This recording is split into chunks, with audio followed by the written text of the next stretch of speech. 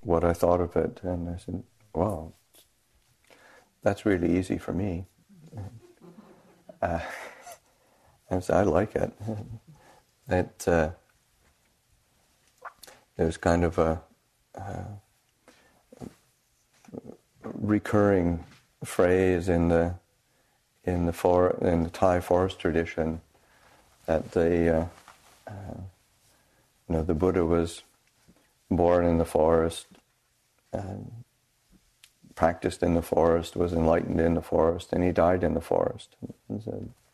So that it informs pretty much everything about our life. So this sense of the forest, nature in general. Of course, nature is not something out there or something. Being in the city is nature also, in the sense of nature is just what is. And I, this morning with the counselors, I gave a recollection of the, and used or told people about the Thai word for, that's used as nature, is literally would be translated as born of Dhamma. And so that born of what is, or born of the way things are. So it's a great way of thinking about nature in that sense. Whatever's born of the way things are, it's the way it is. And of course we have this opportunity to learn. And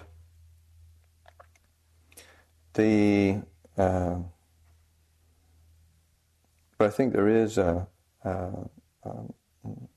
something special about being able to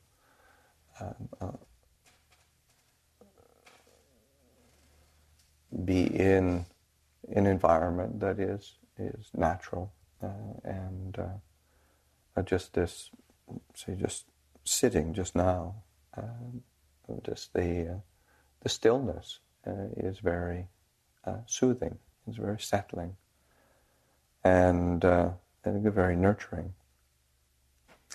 But again, that stillness doesn't necessarily have to be in nature. I remember Ajahn Chah, when he went to the West for the very first time. Of course, he'd been living in a forest monastery, he'd been leading a community, he'd grown up in the countryside, and he was living, they were staying in a center or a small monastic way place in the center of London. And remember him coming back and saying, "It was so wonderful. It was so quiet." I think it probably wasn't the experience of the other 10 million people in London, but it was for him just to be able to step back from duties and responsibilities and to, I mean, I think there's also, in the sense of being in the West,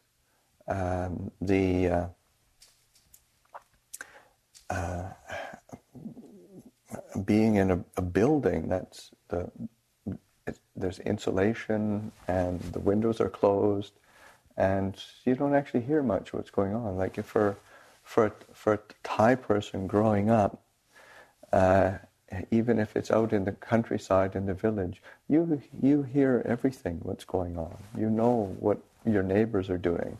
Everything's open.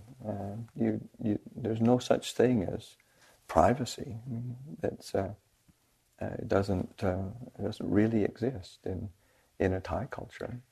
So for him to have his own room, be able to close the door, windows are closed.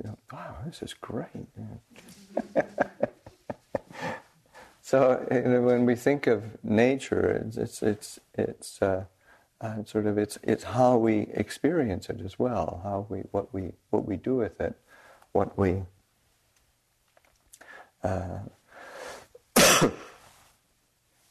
our response to it also. So that reflecting, considering. But one of the main things when we think of the teachings of the Buddha is, in order for nature to have an effect on us, we actually have to be mindful, and then whatever the circumstance that we're in can then be a source of insight or reflection, or even if it's something that's very difficult, we can still use it as a means of mindfully applying attention so that we can draw those experiences into the heart. And that's it's a definition of mindfulness that I particularly appreciate. There's a senior Thai monk who, when he defined mindfulness, he said, that function of nature that takes the experiences of the senses and draws it into the heart. So it's a natural function in nature, but we do have to pay attention to it and to draw those experiences into the heart, to really absorb them, understand them, reflect on them, and that attentiveness to the world around us. When we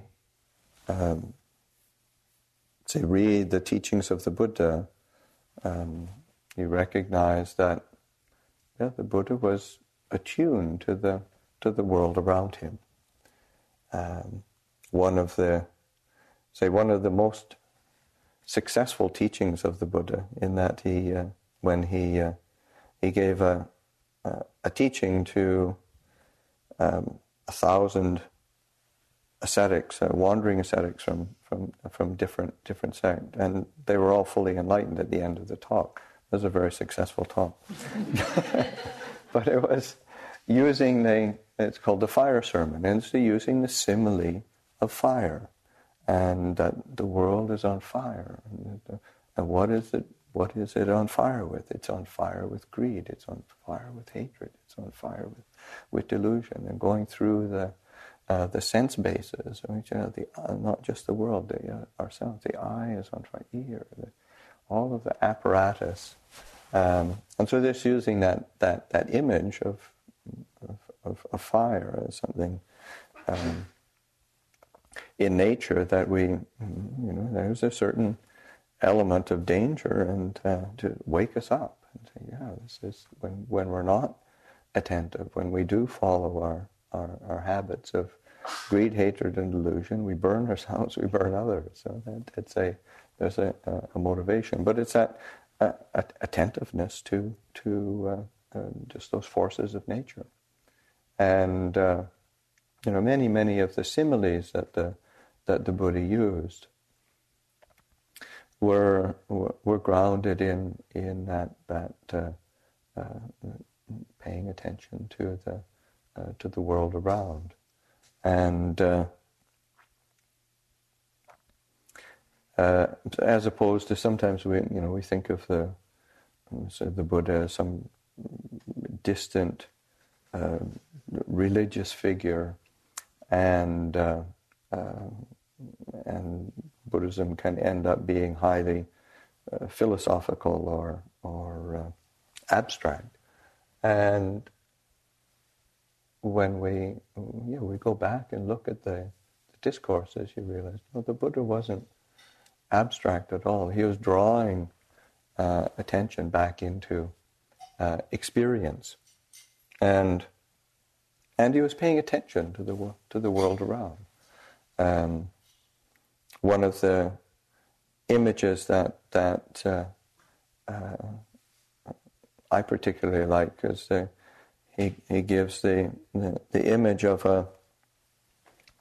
so that it's the practice is like or the results of the practice are like a carpenter's hammer, in that a carpenter uses the hammer over time, and over a long period of time, that hammer gets the mark of the hand on it. It wears, the handle becomes having the imprint of the hand, and it's worn away over time until it's very clearly visible that there's this handprint there.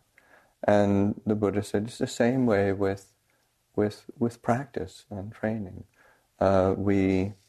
There's no sort of immediate breakthrough of freeing oneself from our obstructions and defilements. So it's a gradual wearing away, and you don't really know.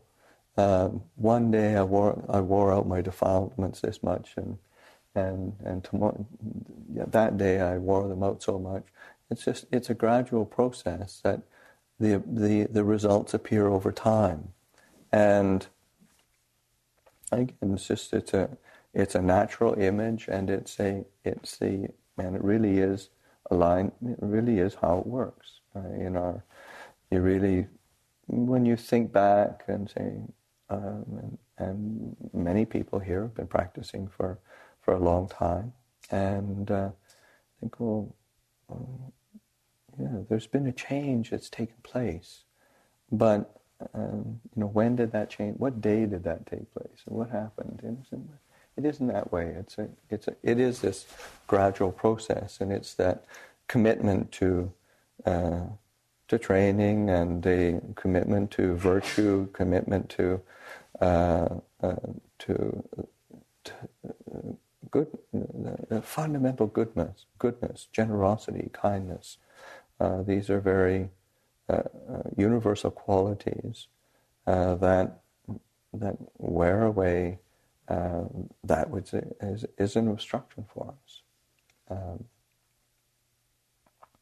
The Buddha also, one of the images that comes to mind that I particularly like is the image. The Buddha talks of different animals, and he said if you take, each animal has their own territory or their own abiding, and say like a dog lives in a village, a jackal lives in a charnel ground, snake lives in a termite mound, a bird is in the air, a monkey lives in the forest, and there's a crocodile lives in the water, and they all want to be in their own homes, abiding places. It says, but if you take those 6 different animals and you tie them together, and then you let them go, then they're going to struggle and against each other until the strongest one pulls all the others to its own abiding place. And they said it's similar to our 6 senses. The eye, ear, the nose, the tongue, the body, the mind. It's usually they're fighting against each other, and it's whichever is dominant, sort of attention is drawn to that, and we end up sort of paying attention to that or getting involved in that. And he said, but if you take those 6 animals and you place a solid post, sink it deep in the ground, and then you tie the animals to that different post, or those different animals to this post, then they're going to stay close to that post, and the post is going to be the place, the anchor, the root, and then they'll actually get tired of struggling against that, and they'll settle down around that post. And the Buddha said, in the same way, for us as human beings, we put in the post of mindfulness, and put in that post of awareness. And our senses are related with that firm anchor of our awareness. And we can start everything, that our experiences can then be related to that mindfulness and clarity. Our attention can, and we've got a focus, we've got an anchor with our experience. And then we can start to use that mindfulness, of course, to develop the contemplation and recollection and reflection. What is it that's skillful? What is it that's beneficial? What's going to lead to well-being and happiness? What is it that's going to allow me to relinquish the things that are obstructive? So that cultivation of mindfulness is both the attention that we pay to the external world, but then how we draw it back in to the heart is an essential part of practice and training. And it's these paying attention to nature.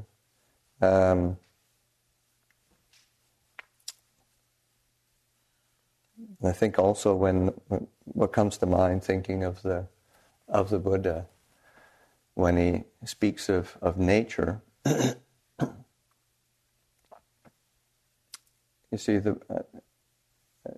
see sometimes coming through that, because the discourses are,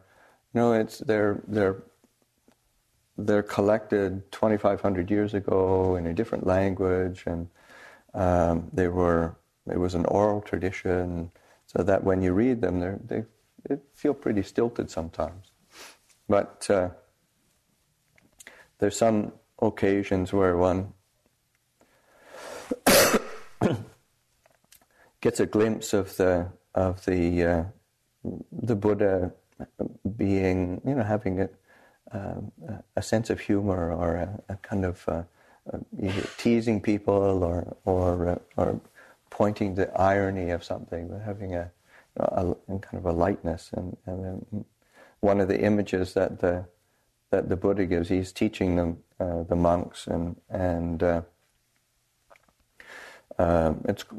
it's kind of a stern teaching to the monks, and saying, you really have to live like monastics. You have to train. You have to, and you can't just muck around.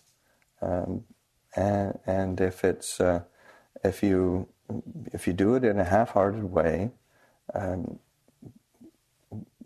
it isn't as if you can pull the wool over anybody's eyes. And he said it's like a donkey believing itself to be a cow, and it sort of goes around, and it's like he thinks it's a cow, and it follows the cows around, and it eats the grass like the cows, and it keeps with the herd of cows. But as soon as it opens its mouth, it's still a donkey. He said it's the same as if you might try to tell people you're a monk, or tell people you're really practicing, but as soon as you open your mouth and you haven't been practicing properly, it shows. Everybody knows. So great image. There's another image where the Buddha is admonishing the monks about beware of gain honors and fame, in the sense of either seeking requisites or seeking recognition, or trying to have a following, trying to get the sort of the nicest requisites, and he said a monk who lives like that and tries to, you know, gets lost in gain, honor, and fame. He said it's like a dung beetle.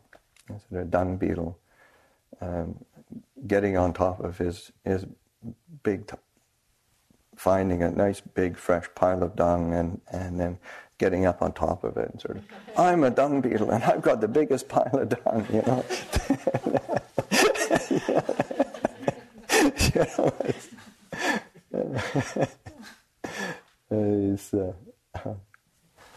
The Buddha, it's an image in nature, and there's some absurdity to it that just is quite wonderful to recognize.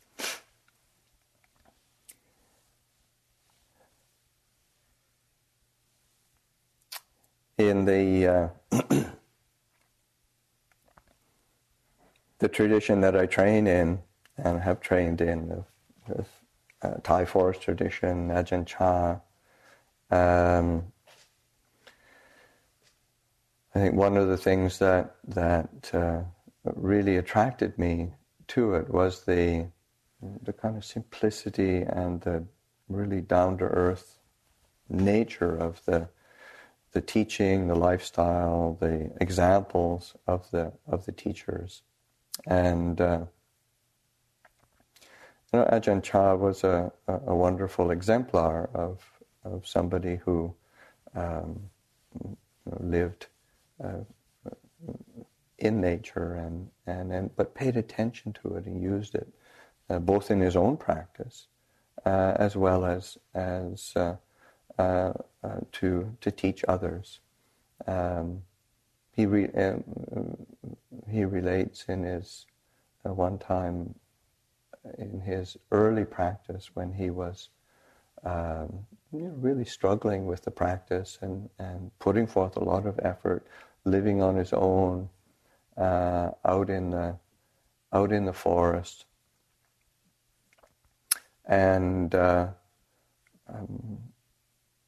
in those days there was, and this is particular when he was doing a lot of his forest practice and solitary practice. It was after the Second World War, when there was there just wasn't. I mean, the northeast of Thailand has always been poor, but after the war, then there just wasn't much of anything. So medicines and robes and even food were not that readily available, and he was sort of another bout of malaria comes on, and he's out in the forest by himself, and he kept he felt he was getting sicker and sicker, and there was a point where he thought, I don't know if I'm going to make it, and he started to contemplate, if I think what I should do is burn my monk's identity card, because if they find find me out here, I'm a long way from home. This is going to be a big problem for my family. So I think I might just do that. And so it was at that point of real kind of difficulty and despair. And then he was laying there sort of with fever and really worn out. And then he heard a barking deer, which is they're kind of small deer, a little bit smaller than say the deer here in California. And they're a very beautiful animal. And they have a distinctive bark. Obviously, it has a distinctive call. And anyway, he heard that barking deer. And he started thinking, hey, wait a minute, the barking deer, they've been out in this forest for who knows how long. They're just part of nature. And they've been here, and they're going to be barking deer into the future. Why am I worried? I mean, barking deer don't have hospitals to go to. Barking deer don't have, have to go see doctors, and they manage to make out okay. And so then you sort of that contemplation around, it's part of nature, and I'll be okay. It'll be whatever it'll be what it'll be. And so that gave him a real sort of kind of shot in the arm, an inspiration to, okay, I can deal with this. I can put up with this. I can be with it. So that this was in his, while he was still practicing and still putting forth effort in his practice, and depending on the nature around him. And Ajahn Chah, similarly, was very, very observant. Sometimes, it's like really observant, so that he said, sometimes people say that I can read their minds and I've got all these powers. He says, it's not true. All you have to do is pay attention. Somebody sees somebody walks in, how they hold themselves, how they do things. They're telling you everything about their personality and their temperament already. He says, what would I want to know their minds for anyway? I got enough to deal with looking at my own mind. I don't have to be looking at somebody else's.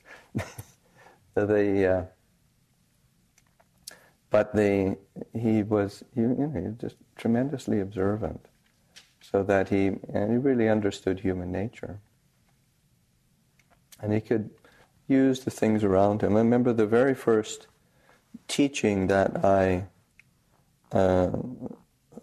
heard of Ajahn Chah's, or I actually read it. It was just a handwritten. There's a couple things that somebody had written down. It was before I even went to Ajahn Chah's monastery. I was staying at a monastery on the outskirts of Bangkok, and somebody had written down this teaching that Ajahn Chah had given, where somebody went to visit Ajahn Chah and had asked them, what's the, kind of again, in a kind of a philosophical, or kind of making this deep question,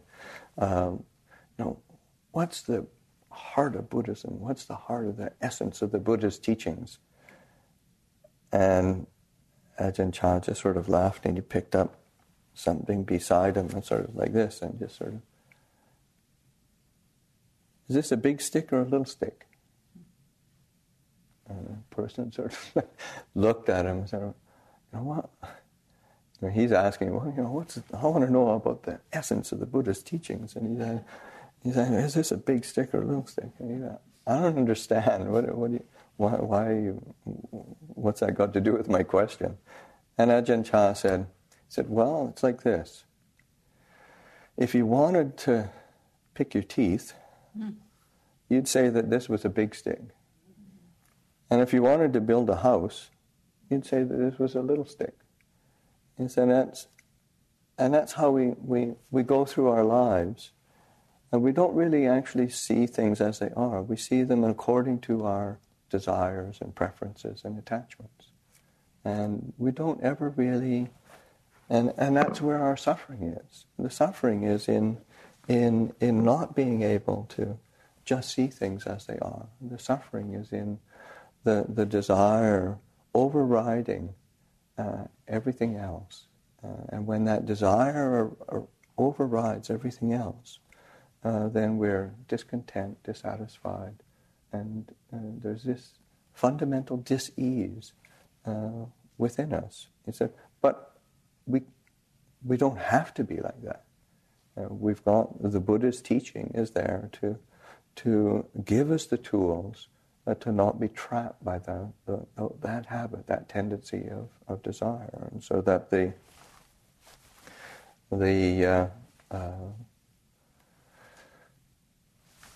middle way that the Buddha taught, that path of practice of virtue, of meditation, of wisdom, of discernment, that is the way that we can find a way of balance. There's another time Ajahn Chah said,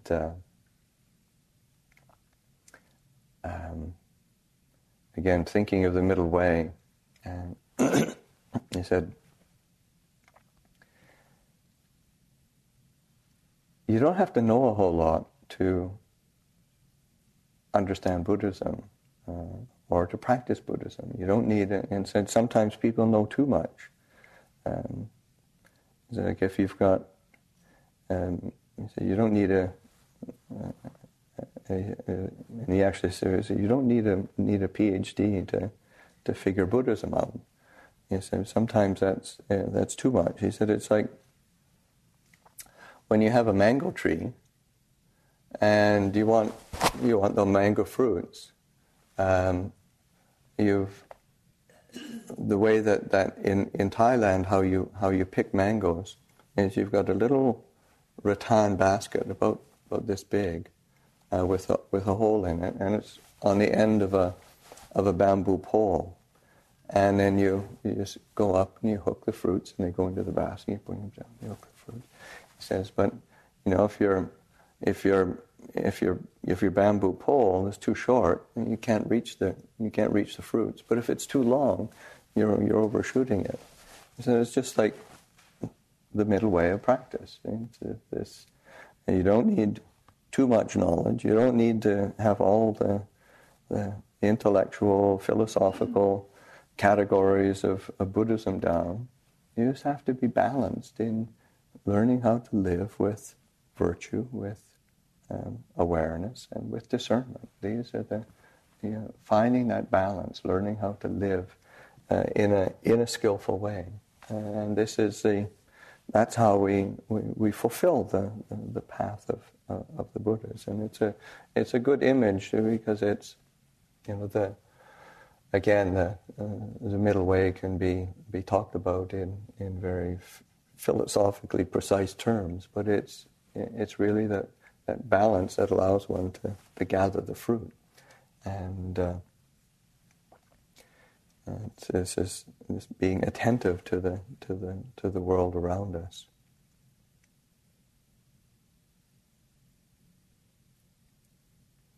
An image that Ajahn Chah used that made a big impression on me,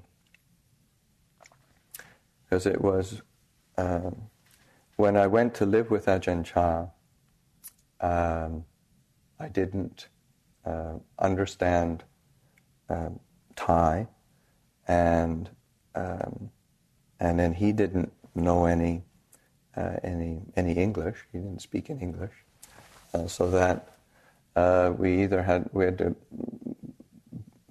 wait for somebody to translate, and sometimes it happened, sometimes it didn't, and so but highly motivated to learn the Thai language. I remember a talk that Ajahn Chah gave, and I picked up about half of it, and I was so happy because it was, finally the Thai language is starting to come together, but one of the images that Ajahn Chah used, I understand the image that he used, and but he said it's like a. He said, this is. I learned a lot from sitting in my dwelling place and watching a spider. And the spider taught me. And he said, I watched that spider make its web, and then it would sit right in the middle. And then whenever any little fly or insect would come and touch its web, it'd go right out and catch it, bring it right back, wrap it up, and that would be its food. And he said, that's how we have to live. He says we have our web of the contact with the six senses, and that's the web that we live in. So we have to have a center, and just like the spider stays in the center. We have to have our mindfulness and wisdom and stay in the center. And then when the senses are contacted, sight, sounds, thoughts, feelings. We have that mindfulness and wisdom has to take that impression, bring it back into the center again, and then wrap it up in the reflections on impermanence, on unsatisfactoriness, on not self. Wrap it up with the elements of these universal characteristics, and then we can relinquish and let go, and then we come to a place of freedom from suffering. And so these images they're not exotic. They're not.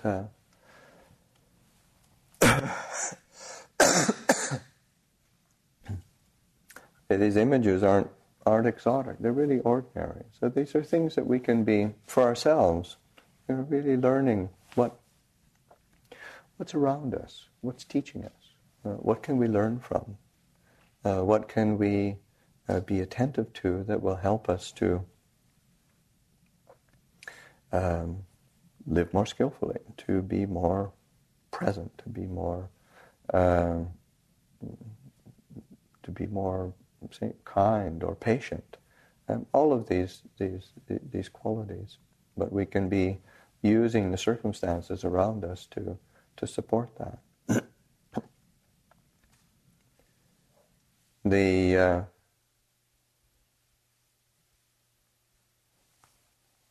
And sometimes say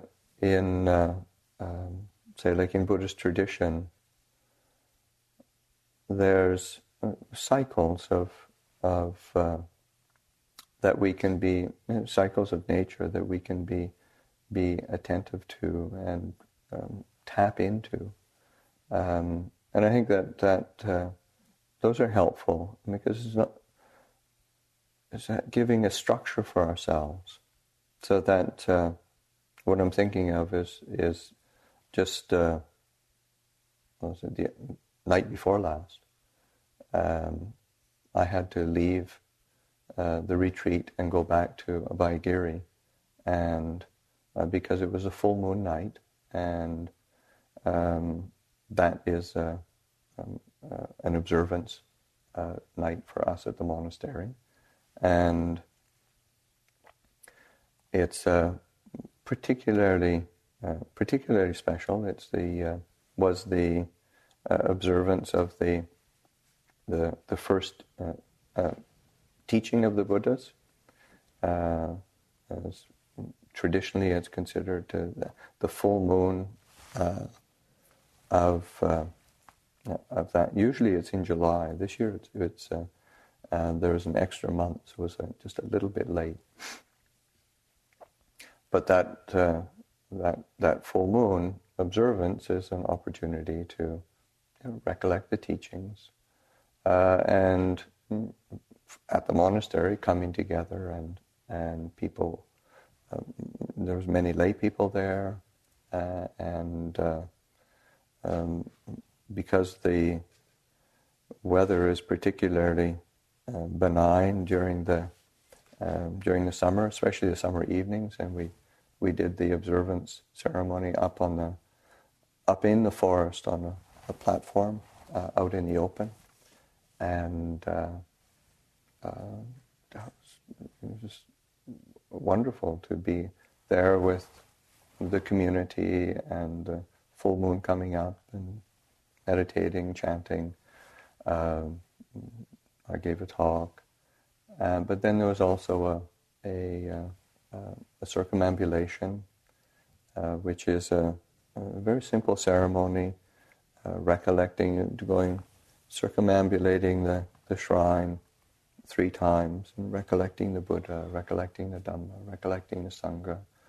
So these are, and there's the natural rhythms of the moon and nature, and being out in that, but also sharing it with others. And I think there's an importance to ceremony and ritual that is I think it's important to find the ceremonies and rituals that have help one to remember and recollect the importance of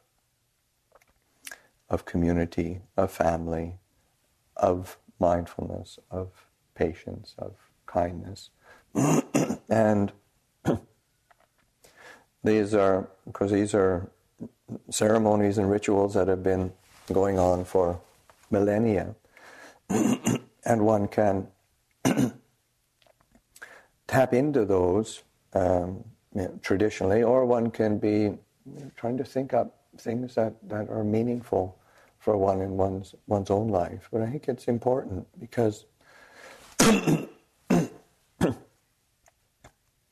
that function of ceremony and ritual is helps to draw us together and then do something wholesome and skillful together. And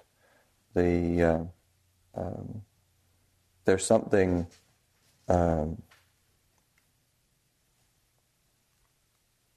overly kind of rational and utilitarian sometimes in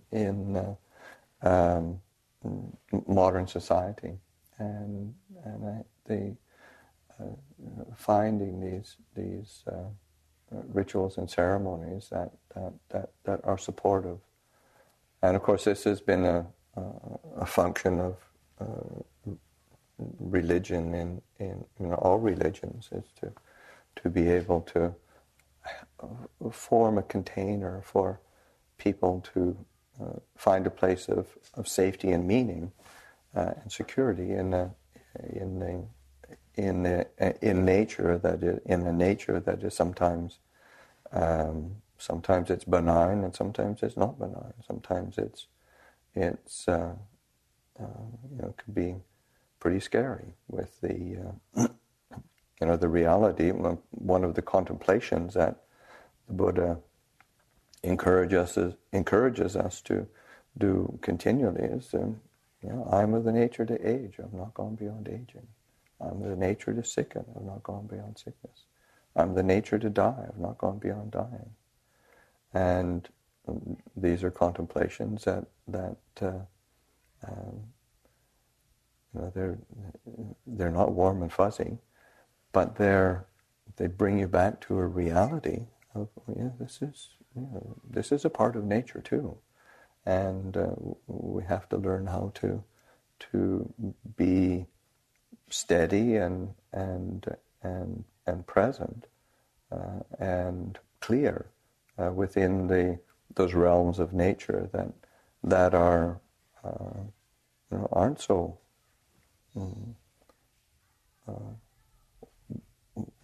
we don't actually want, or there's a certain fear that's there.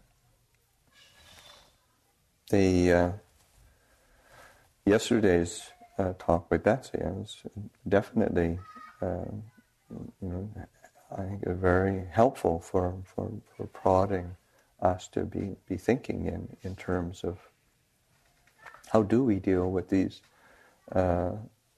aspects of nature that seem completely out of our control. And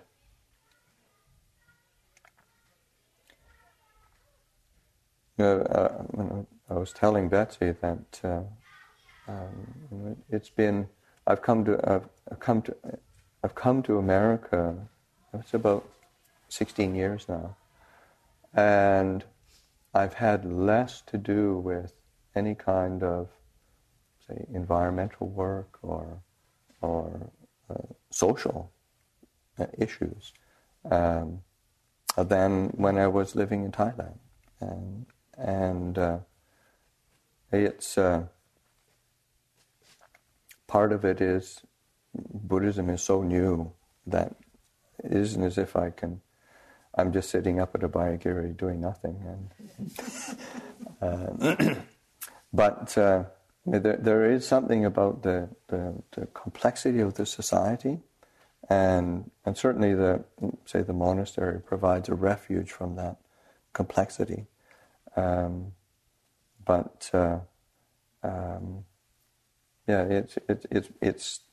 It's definitely planted seeds for me. Okay, what can I do? Because when I was in Thailand, I think part of it is being a Buddhist monk in a monastery in a Buddhist culture.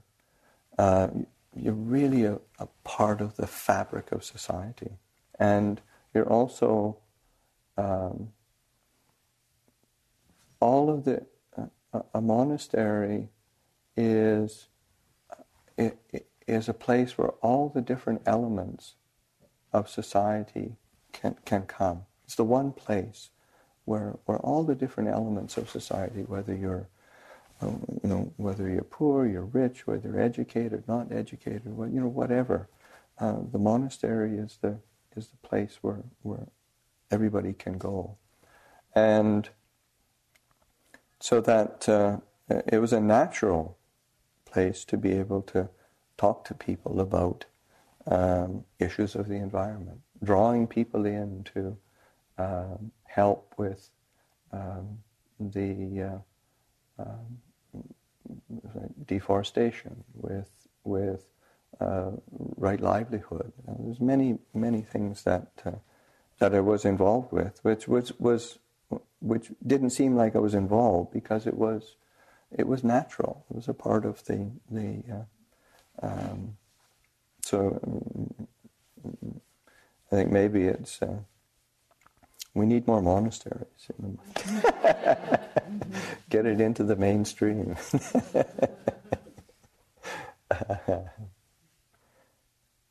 So, I'll end there. Thank you.